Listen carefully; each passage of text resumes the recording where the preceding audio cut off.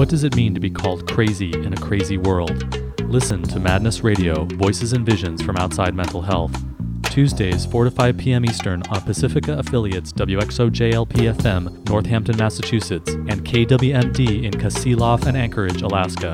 Produced by Freedom Center and the Icarus Project, streaming, podcasting, and archived at madnessradio.net. Thanks for tuning in to Madness Radio. This is your host, Will Hall. Today we have Joe Goodbread. Joe is a very experienced counselor who's worked for years with people going through madness and extreme states of consciousness. He's a senior faculty member at the Process Work Institute and was one of the founders of the Process Work training program. Process Work is a school of psychology and group work and organizational work that actually I'm a student in right now. And Joe's going to be telling us more about what process work is all about. And he has written several books, including the Dream Body Toolkit and Radical Intercourse. So thanks a lot for joining us today on Madness Radio, Joe Goodbread. Hi. Thank you for having me. Yeah, it's great to have you here. You're actually one of my teachers in the program, so I'm like doubly shy to be interviewing you, I think. Well, I feel like you've been one of my teachers too. So, but yes. Oh, thanks. That's nice to hear. Thank you. So, I think that in the world of psychology, there are so many different flavors. There's cognitive behavioral, there's psychodynamic, there's Gestalt, there's all these different, it's very confusing for people on the outside. And I was wondering maybe if you, because I know that people may have heard about Jungian psychology, the approach that Carl Jung developed, and process work is very much based in Jungian psychology and influenced by Carl Jung's work. But maybe we can start out just by talking a little bit about what is process-oriented psychology or process work. Sure, I think that's right. But Jung was the original influence. Arnold Mindell is the developed process work back in the late 1970s. He was a student of Jungian psychology and then later a training analyst at the Jung Institute in Zurich. And he was also a physicist. He had been studying physics at MIT and then at the Swiss Federal Polytechnic. And he was interested in the first of all in the aspect of Jungian psychology that really brought dreams to life. That Jung was less interested in analyzing intellectually what was happening in people's processes in their lives, and was more interested in having them have a dynamic relationship to the unconscious through this process that he called active imagination. So, for instance, if I would dream of, if I would dream of a chicken, for instance, that where Freud might have analyzed the chicken and found its symbolic meaning for me, Jung would have encouraged me to have a conversation with that chicken and to try to understand it as a living part of my own experience, my own world of experience. Well, Arnie was very interested in active imagination, and he was interested also in working with body experience, since he had a lot of clients who had various physical illnesses that they were interested in working on. To make a long story short, he saw a strong parallel between subjective experience of body symptoms and dreaming. So he developed techniques for doing active imagination with body symptoms as though they were dream figures. And from that grew the first beginnings of process work. So that's a very different kind of approach. The idea you dream about a chicken and then you wake up out of the dream and then, hey, let's actually have a conversation with this chicken using our imagination. Is the idea that that dreams or madness or extreme states actually have some kind of meaning inside of them that if we actually try and meet them and explore them and engage them, they'll actually unfold? And then how is that different than kind of like the mainstream mental health approach to madness or extreme states? Well, it's the idea that what you're calling the mainstream approach is a medical model, and the medical model says that views experience as either normal or pathological. And things that it views as normal, it says, let's leave them be, that's not our province. And things that it views as pathological, it says, let's heal them because we want to restore somebody's function. But you're quite right. If you look at any kind of experience as just that, as experience that could be unfolded and explored to reveal its root or its inner core, that even the most disturbing of experiences are both meaningful, and that meaning is accessible as a part of immediate experience. You don't need to just analyze it and explain it and then try to integrate it. You can actually have a dynamic relationship to that experience. Now, process work is sort of theoretically and philosophically very much a spiritual or mystical kind of approach on one level, and one of the foundations of it is Taoism, Chinese philosophy of opposites and change and time and how everything fits together and flows together in a kind of a balancing process. Can you tell us about that and how that is expressed in the way that process work would approach something like depression, or someone who has, say, a problem with eating, or who is having a lot of anxiety or has an experience that would be called psychotic or extreme? Mm-hmm. That's a great question. You know, Taoism is, you could talk for hours about that, but there was this cat, Lao Tzu, who was back, God knows when, a few hundred years before Christ, and he was in China then. Confucianism was a big thing, and Confucianism said that everything had to be in the right relationship to each other, and you, excuse me, and you had to call things by their right name, and you had to have the right relations in the family. And if something wasn't working out, you had to find out what was wrong in those relationships and set it right.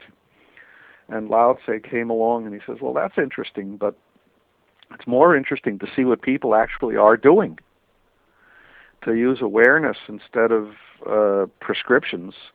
And so if somebody is acting strange, instead of saying they're out of order and have to be corrected, let's see what exactly they are doing, and let's help them get to the bottom of their own experience. And this was very appealing to Arnie, because he also found that if you honored people where they were at, and then went further with it, didn't stop where they were at, but went further and helped them become even more of what they were, then meanings would reveal themselves. So, for instance, if you take a depression, one of the really common kinds of depression is where somebody just is very listless, and their head, typically they'll sit in a chair and be very still, and their head will go down, and everybody around them tries to cheer them up, which virtually never works. So Arnie thought, okay, let's follow where they're at, and above all, let's look at what their bodies are doing. So if the person's head was down, he might gently suggest, let your head go way, way down, and let your mind go down also. Let everything go down. And let's let go of the idea that going down is bad or dangerous. And then he would observe the person as they went down. And maybe they would sigh, a big sigh. And maybe they would smile. And maybe they would just get very still. And he would encourage that. And very, very often, the person would get into an ecstatic state at the bottom of that depression. Like, for instance, a very common experience in depression is that a person has somehow, it's forbidden for them to have deep body experiences because of cultural or family values. And just having the freedom to really explore what it's like to be in your own body can be extremely relieving.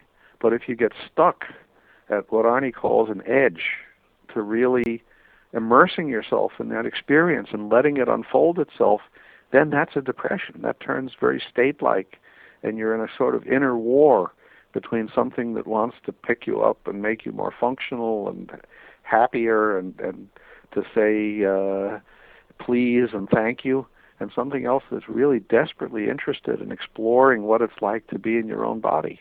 So it sounds like a lot of it is the kind of the courage as a helper or a counselor or someone who's working on yourself or helping other people to really kind of go against what might be sort of the common sense or established view of how to help people, and really go in a kind of a counterintuitive way, which reminds me of Taoism, which is very sort of trickster and paradoxical and kind of turning things on their head. Absolutely.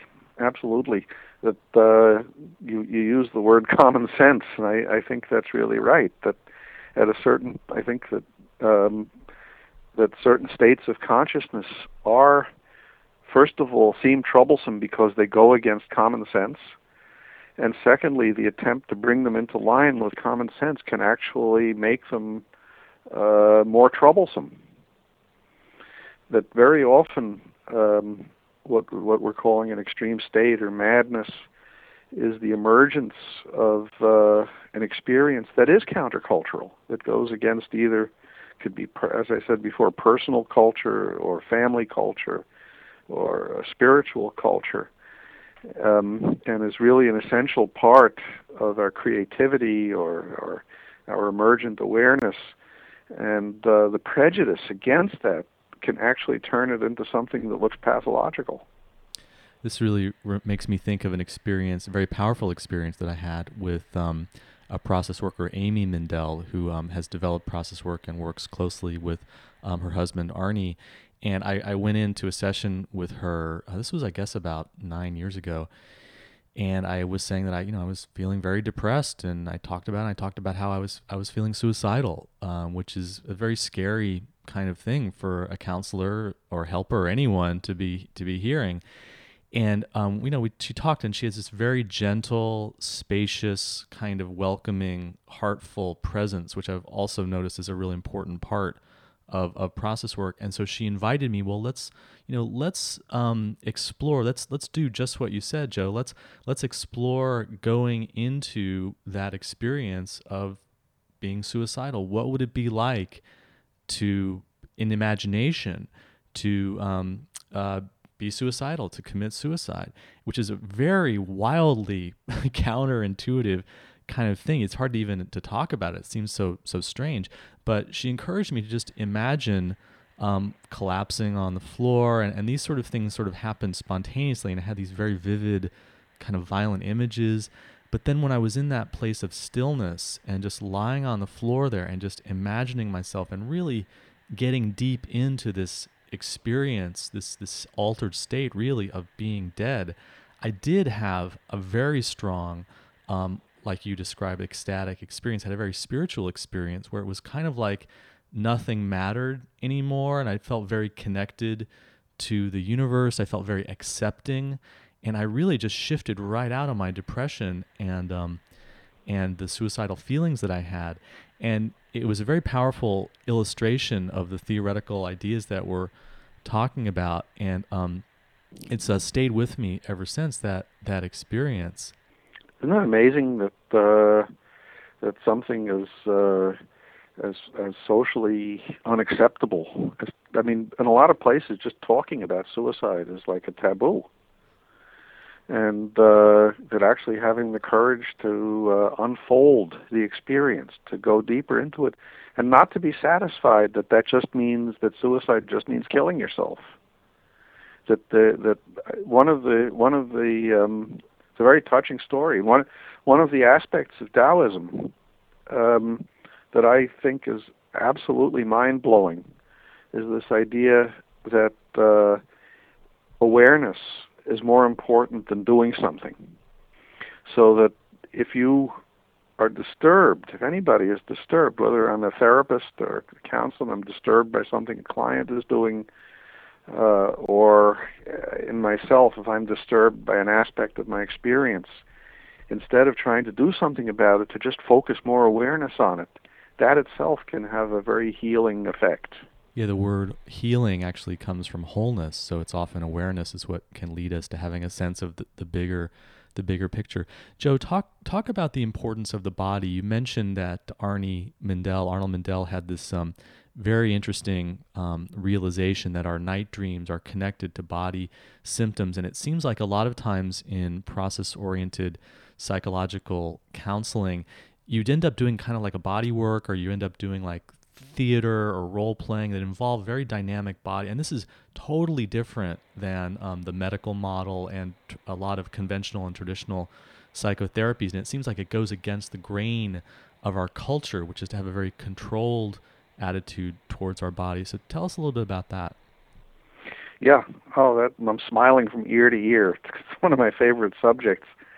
And when you were talking about your experience with Amy Mindell, you mentioned that she had you lie on the floor.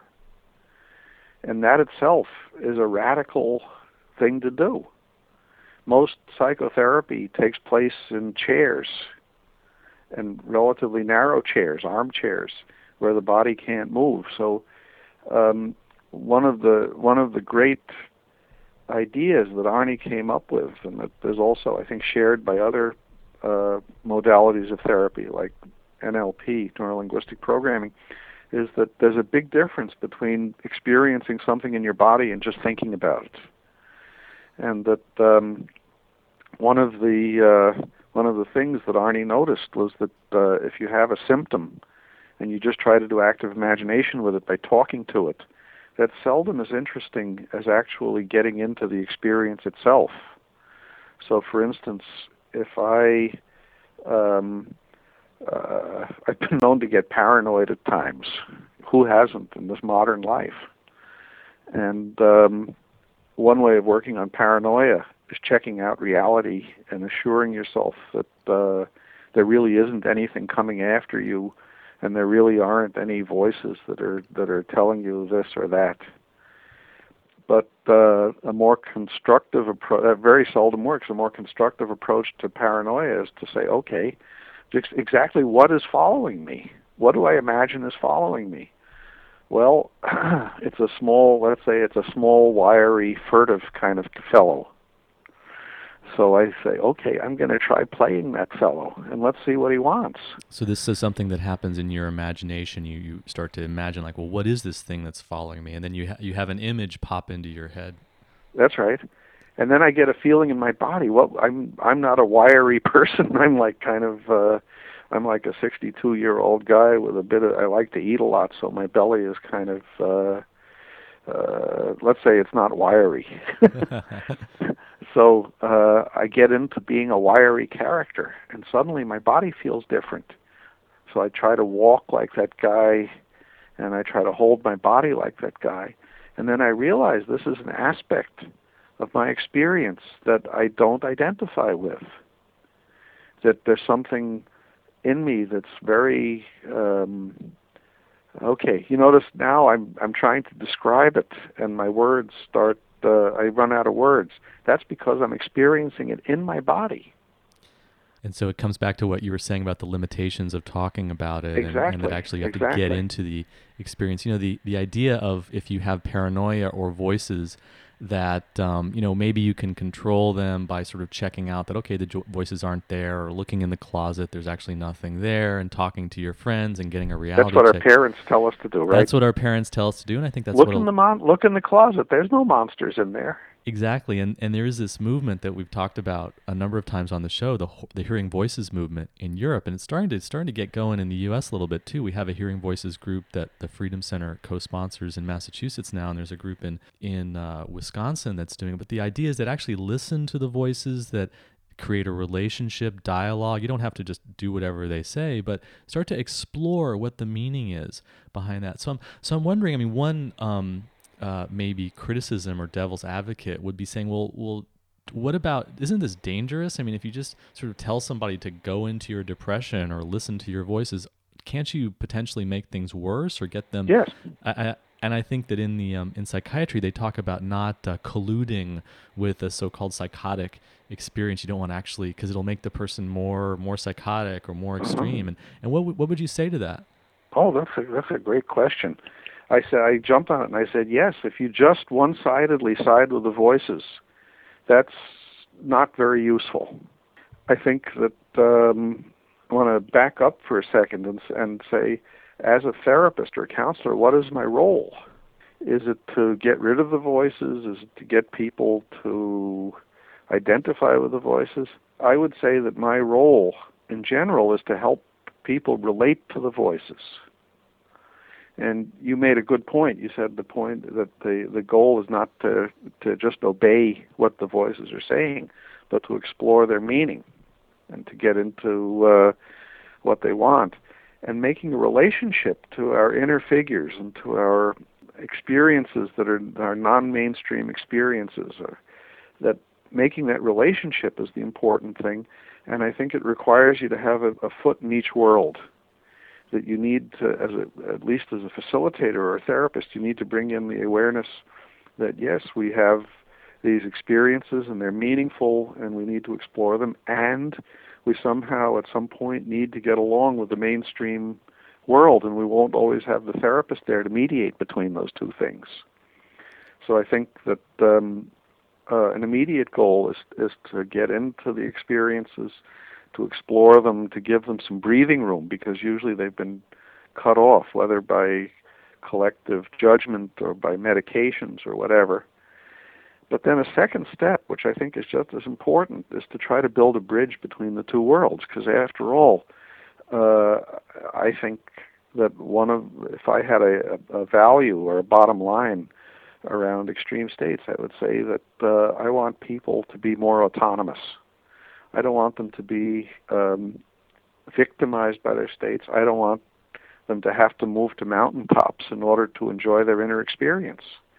I hope and pray that people can take over the mediation of those experiences, that they can speak for those voices and also speak to those who don't understand the meaningfulness of those voices.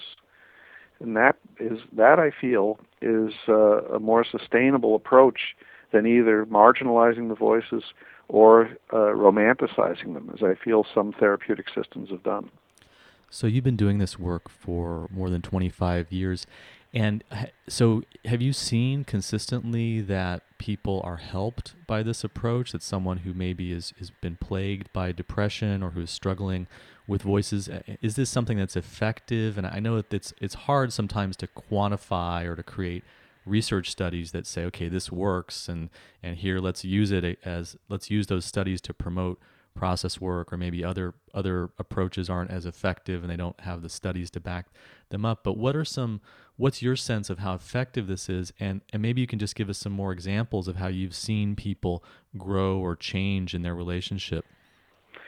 I mean, effectiveness, as you point out, is a very elusive term, because what one person says is effective, another person would say is just self-deception. So, but there was one guy who I worked with for many years who really taught me a lot about effectiveness. And he was somebody who had all sorts of diagnoses, and he would wind up in a psychiatric hospital periodically and have to restart his life each time. I think his official diagnosis was like bipolar or something like that. So he was a wild guy. He was a very energetic character.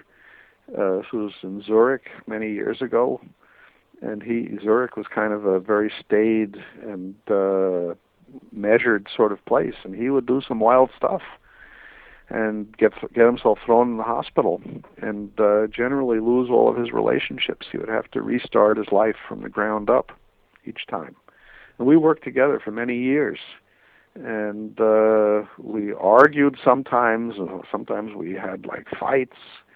We had great times together. We followed his experience. Sometimes he thought that I was crazy, and sometimes I thought he was crazy. Anyhow, the pattern of what happened from that was that his stays in the hospital got shorter.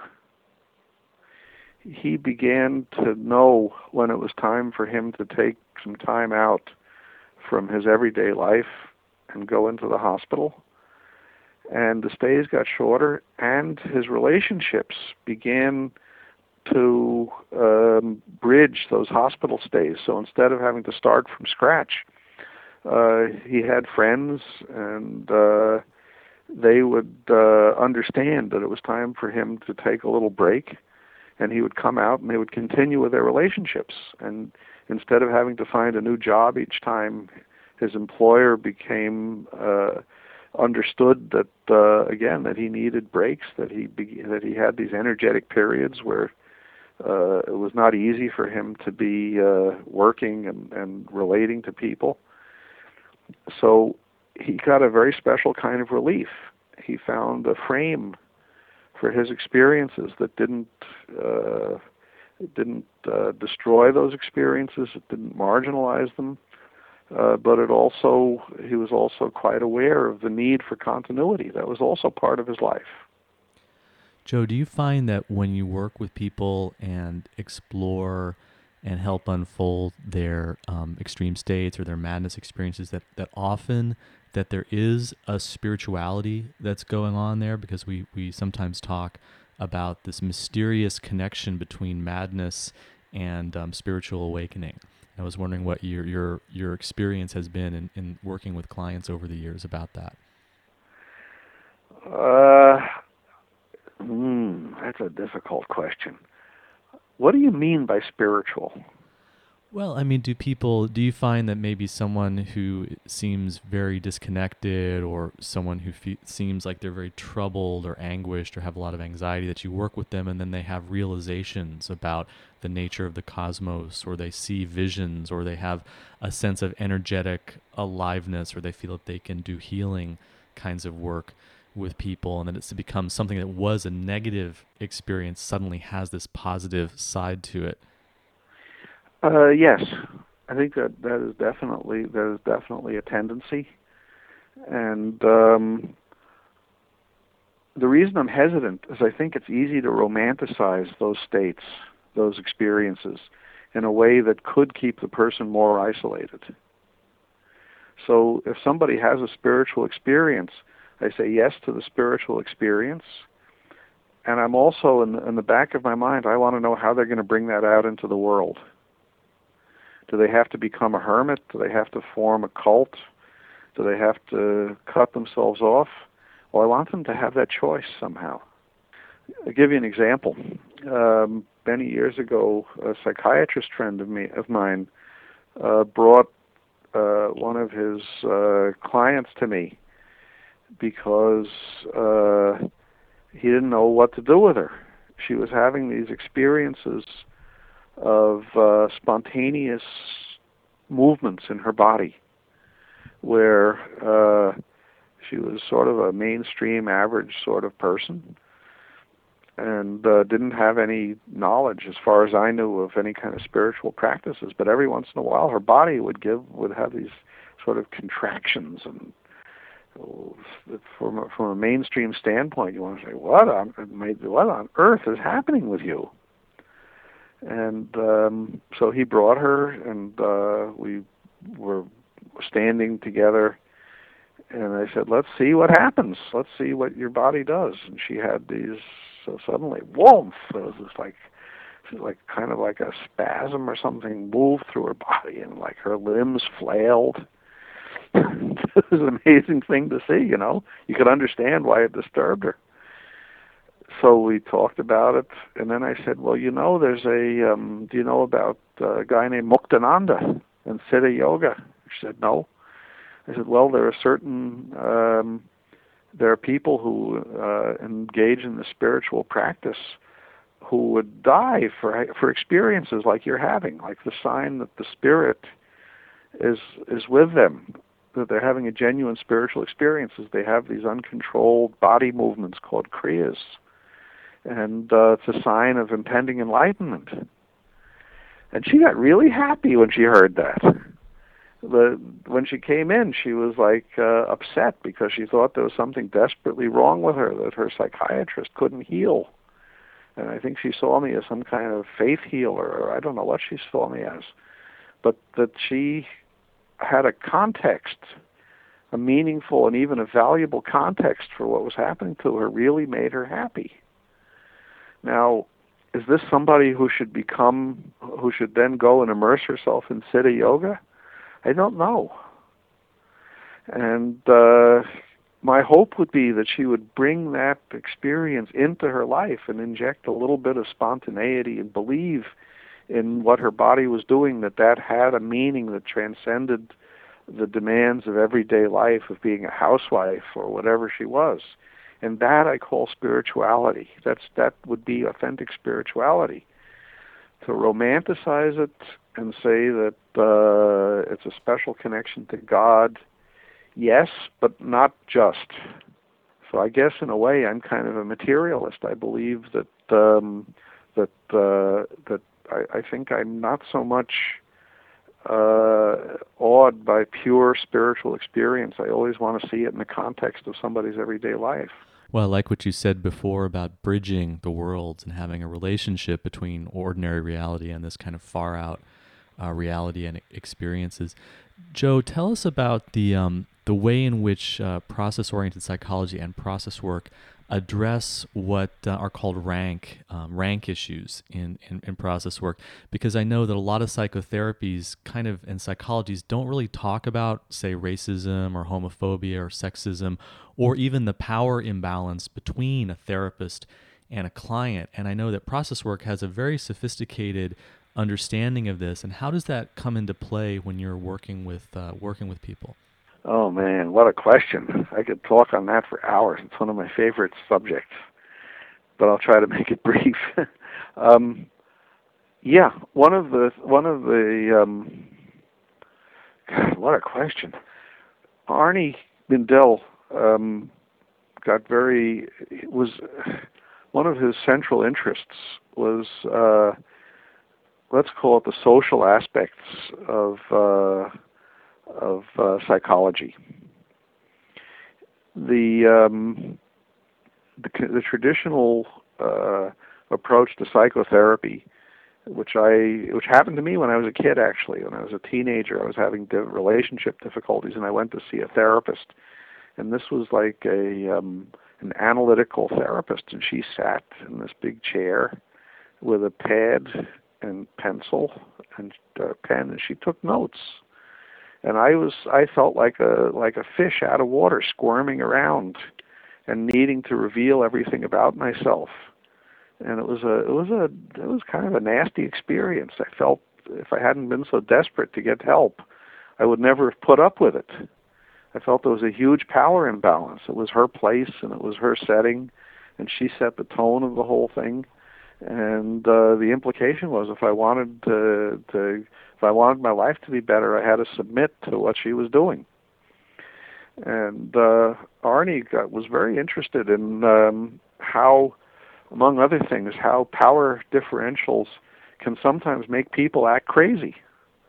So, for instance, I know that I acted a little crazier in the presence of this analyst than I did, say, with my colleagues at work. So I think all of us have that experience. If you're with somebody who you feel or who acts like they have power over you, it's hard to talk, your mouth gets dry, you fidget, and you begin to lose the ability to talk about your experience. You feel like you just want to get out of there. So to make a long story short, one of the theories of schizophrenia is called the double bind theory. It was from a guy named Gregory Bateson. Had this idea that if somebody was put in a situation where no matter what you did, you got punished, and this happened as a child, and somebody did this to you who you couldn't get away from, who had power over you, like a parent, for instance, then that would make you start acting crazy and thinking crazy. Because if no matter what you do, you get punished, there's no right thing to say or to do. You're damned if you do and you're damned if you don't. So you start sounding kind of like random and disorganized. Well, uh, I feel that this is my personal view, is that one of the things that can happen to all of us as therapists or as psychiatrists is if we're unconscious of the effect that our power has over our clients, that we can make people feel and sound crazier than they need to. That I can set up a situation where the person, I'm actually restricting my client's freedom by acting like a big dude and expecting them to follow all of my instructions. Now, if you translate this into a situation where somebody's been hospitalized because they were doing something that where they felt they needed help, or somebody else felt that they were going to hurt themselves or hurt somebody else, they're in a difficult position at that point. Somebody or something, you're either submitting yourself to something that has power over you, or somebody else has taken power over you. And if, as therapists, we don't wake up to the effect of our own power, we can actually make the situation worse without knowing that we're doing it. And that's something that I feel that Arnie's theory of rank and power really has something to teach all of us who are involved in any aspect of mental health or therapy. Joe, is this related to the idea of sometimes not just looking at the individual, but also looking at the people around them and the context and the system that they're a part of? Yeah, that's great. That's good. Thanks for mentioning that. Arnie's original book on extreme states was called City Shadows, and that came out of a project that he did working with clients that a social service agency considered to be very difficult to work with. And they over a period of a couple of weeks, they brought these clients to the social service agency, and Arnie worked with them and paid special attention to the way that their complaints or their difficulties fit into or clashed with the social milieu, the social system that they were immersed in. And he found that a lot of times people's difficulties only made sense in terms of the culture or the social system that they were in. For instance, I remember one of the people was someone who had a lot of religious experience, and she would call up the members of the city council of this town, the Swiss town. She would call them up at 3:00 in the morning because she had religious enlightenments, and she wanted to turn them on to Jesus. And it was such an incredible enlightenment that she couldn't wait till morning, when most people wake up. And of course, this got her into trouble. But one of the things that is really interesting is that Switzerland used to be quite a church-going sort of place, but in the years when Arnie was doing this project, church attendance had gone way down, and the Swiss began to see themselves much more as non-religious. So in a way, her experience was a counterbalance. It was you would almost say that if she didn't exist, that the surrounding culture almost had to create her in order to be able to reflect on its own experiences around church and religion. And this is true of lots and lots and lots of what we call extreme states, as they're manifestations of, can be looked at as manifestations of things that society as a whole represses. Does that then mean that to help people, you need to sort of work on the larger society as a whole? I think you need to do everything you can do. I think you need to work on society, and you also need to help people who are clashing with society to be better clashers, if you know what I mean. I think it can be down-putting to just see somebody as a victim of a social system. So I would also hope to have people be able to defend themselves better against the pressures of society. Plus, I think there's a responsibility on the part of therapists to turn around and take a good square look at society and think, maybe I need to do something. I need to be socially engaged. It's not sufficient for me just to sit in my practice and try to change people so that they conform to social norms. One of the things we were talking about in the beginning, before the interview started, was your research and experience and views on the importance of conflict as part of what makes extreme states happen and plays a role in madness. And I know that from my own work as a counselor and in groups, that often what happens is that someone has some weird experience or something that's hard to understand or difficult, but then what they get into is a conflict with the people around them. And so the conflict is almost as important to deal with as whatever it is that's going on inside of the person. Yeah, that's such an important point. I mean, that we could do a whole interview just on that. But in a nutshell, I think that's what you're pointing out is really right, that one of the reasons why psychiatry exists is because these experiences bring us into conflict with others. If it wasn't for that conflict, people would let us be or offer us some kind of safety. And so there's actually, I see two dimensions to that. One is that having experiences that contrast strongly with mainstream experience can bring us into conflict. Plus, having everyday conflicts can also put us into these can put us back into these experiences. Now, if we to just take a little, I love Gregory Bateson, so excuse me if I'm being a little too intellectual about this, but this idea of the double bind, that no matter what you do, you're doing something wrong, that can lead somebody to act in ways that look psychotic or mad. As I said before, all of us have that. When we're in a fight with somebody, if we get into a strong argument, one of the first things that we do is we tell each other, well, you must be crazy. If you think that, you're crazy.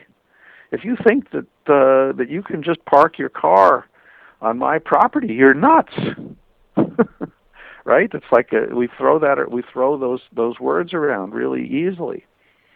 And the reason we do that is because one of the strongest things you can do in a conflict is to question the other person's hold on reality. If I want to win, let's say that we're fighting over a cow, that I think it's my cow and you think it's your cow. There's different ways to do it. We can find the brand and see if you have actually a claim on the cow, or a quicker strategy is for you to try to convince me that I don't understand reality, and that if I really did understand reality, that I would see that it's your cow, and I would give it to you. So that a lot of conflict is oriented at attacking one another's sense of what's real and what's not real. And in fact, you can begin to feel quite crazy in certain conflicts. It seems like systems of oppression are really based on this too. People who are in oppressed or one down positions, like being black in a racist society or being queer in a homophobic society, that part of what keeps that in place is convincing the person who one down that they're kind of crazy and they just need to keep quiet because they don't have a grasp of reality. Sure. That's right. That's one of the greatest instruments of oppression, is to have the other person internalize your judgments about them. Like, you're getting me on my political high horse now. But yes, and I think that, but on another scale, I feel one of my political positions is that if we would all get more comfortable with conflict and learn how to be better and cleaner fighters, then I feel that mental health of society as a whole would be a lot better. I'm often asking myself, what is it that people need and what is it that people need? And so we've created all these different opportunities. And one of the things that I do now is I teach a facilitation workshop, because I find that people really need tools to help them deal with groups that otherwise get into conflict or don't know how to move forward or deal with people who are perceived as disruptive or listen, and it is so needed in our culture. And one of the things that I know is a basis of process work is this idea of democracy, of deep democracy, that we really need to just get in there and express all the different parts of us, not just how we vote, but how we dream and what our feelings are. And that means we're going to have to get comfortable with conflict. And it doesn't just mean, well, let's just let it rip and let's have as much conflict as possible. But like you said, learning how to have conflict in an effective way or a healthier way or with more awareness. Yeah, I think so. I think so too, and that's one of my projects. I just completed a manuscript that I call "Befriending Conflict," and it's about it gives techniques for working on yourself before you approach a conflict, so that you can be more comfortable when you do get into conflict and keep your wits about you, and how you can also practice safer conflict, that you don't have to really attack your opponent so vigorously if you have a good connection to yourself before you get into it. And these are very valuable skills that all of us can use and also can be helpful for people in the mental health system and dealing with problems or things that develop before they reach the point of extreme states or going into the hospital or anything like that. You know, the Swiss haven't had a war for a couple of 100 years. And Jung thought that one reason why they didn't have wars was that they were always fighting with each other. That the Swiss were such a contentious bunch of people that kept them from meeting the big ones. Joe, we don't have a lot of time left, and I wanted to just ask you: do you feel like this approach, the fundamental idea of understanding, exploring, entering into the meaning that is going on or potential meaning that's going on in an extreme state, do you think that approach is growing? How sort of successful has process-oriented psychology been in getting a hearing in the mental health system? Is it something that you think is a shift in the culture or changes in the way people are starting to become more open to these points of view? I think I see it like two weather systems that are contending with each other. One is a more psychological approach to extreme states, of which process work is certainly one. And I know that it has gotten a hearing. I know that Jean-Claude and Arlene Odergon in England have worked, and some of the other people have worked with the mental health system there. And Michał Duda in Warsaw has worked with a psychiatric hospital in Poland, and Rosemary Shinkwin in Cork in Ireland is chief psychiatrist at a psychiatric hospital there and a student of process work. So there has been a lot of, and Cass Robinson and I work with a transitional housing project here in Portland, the mental health agency. So yes, there is a lot of interest and a lot of possibility.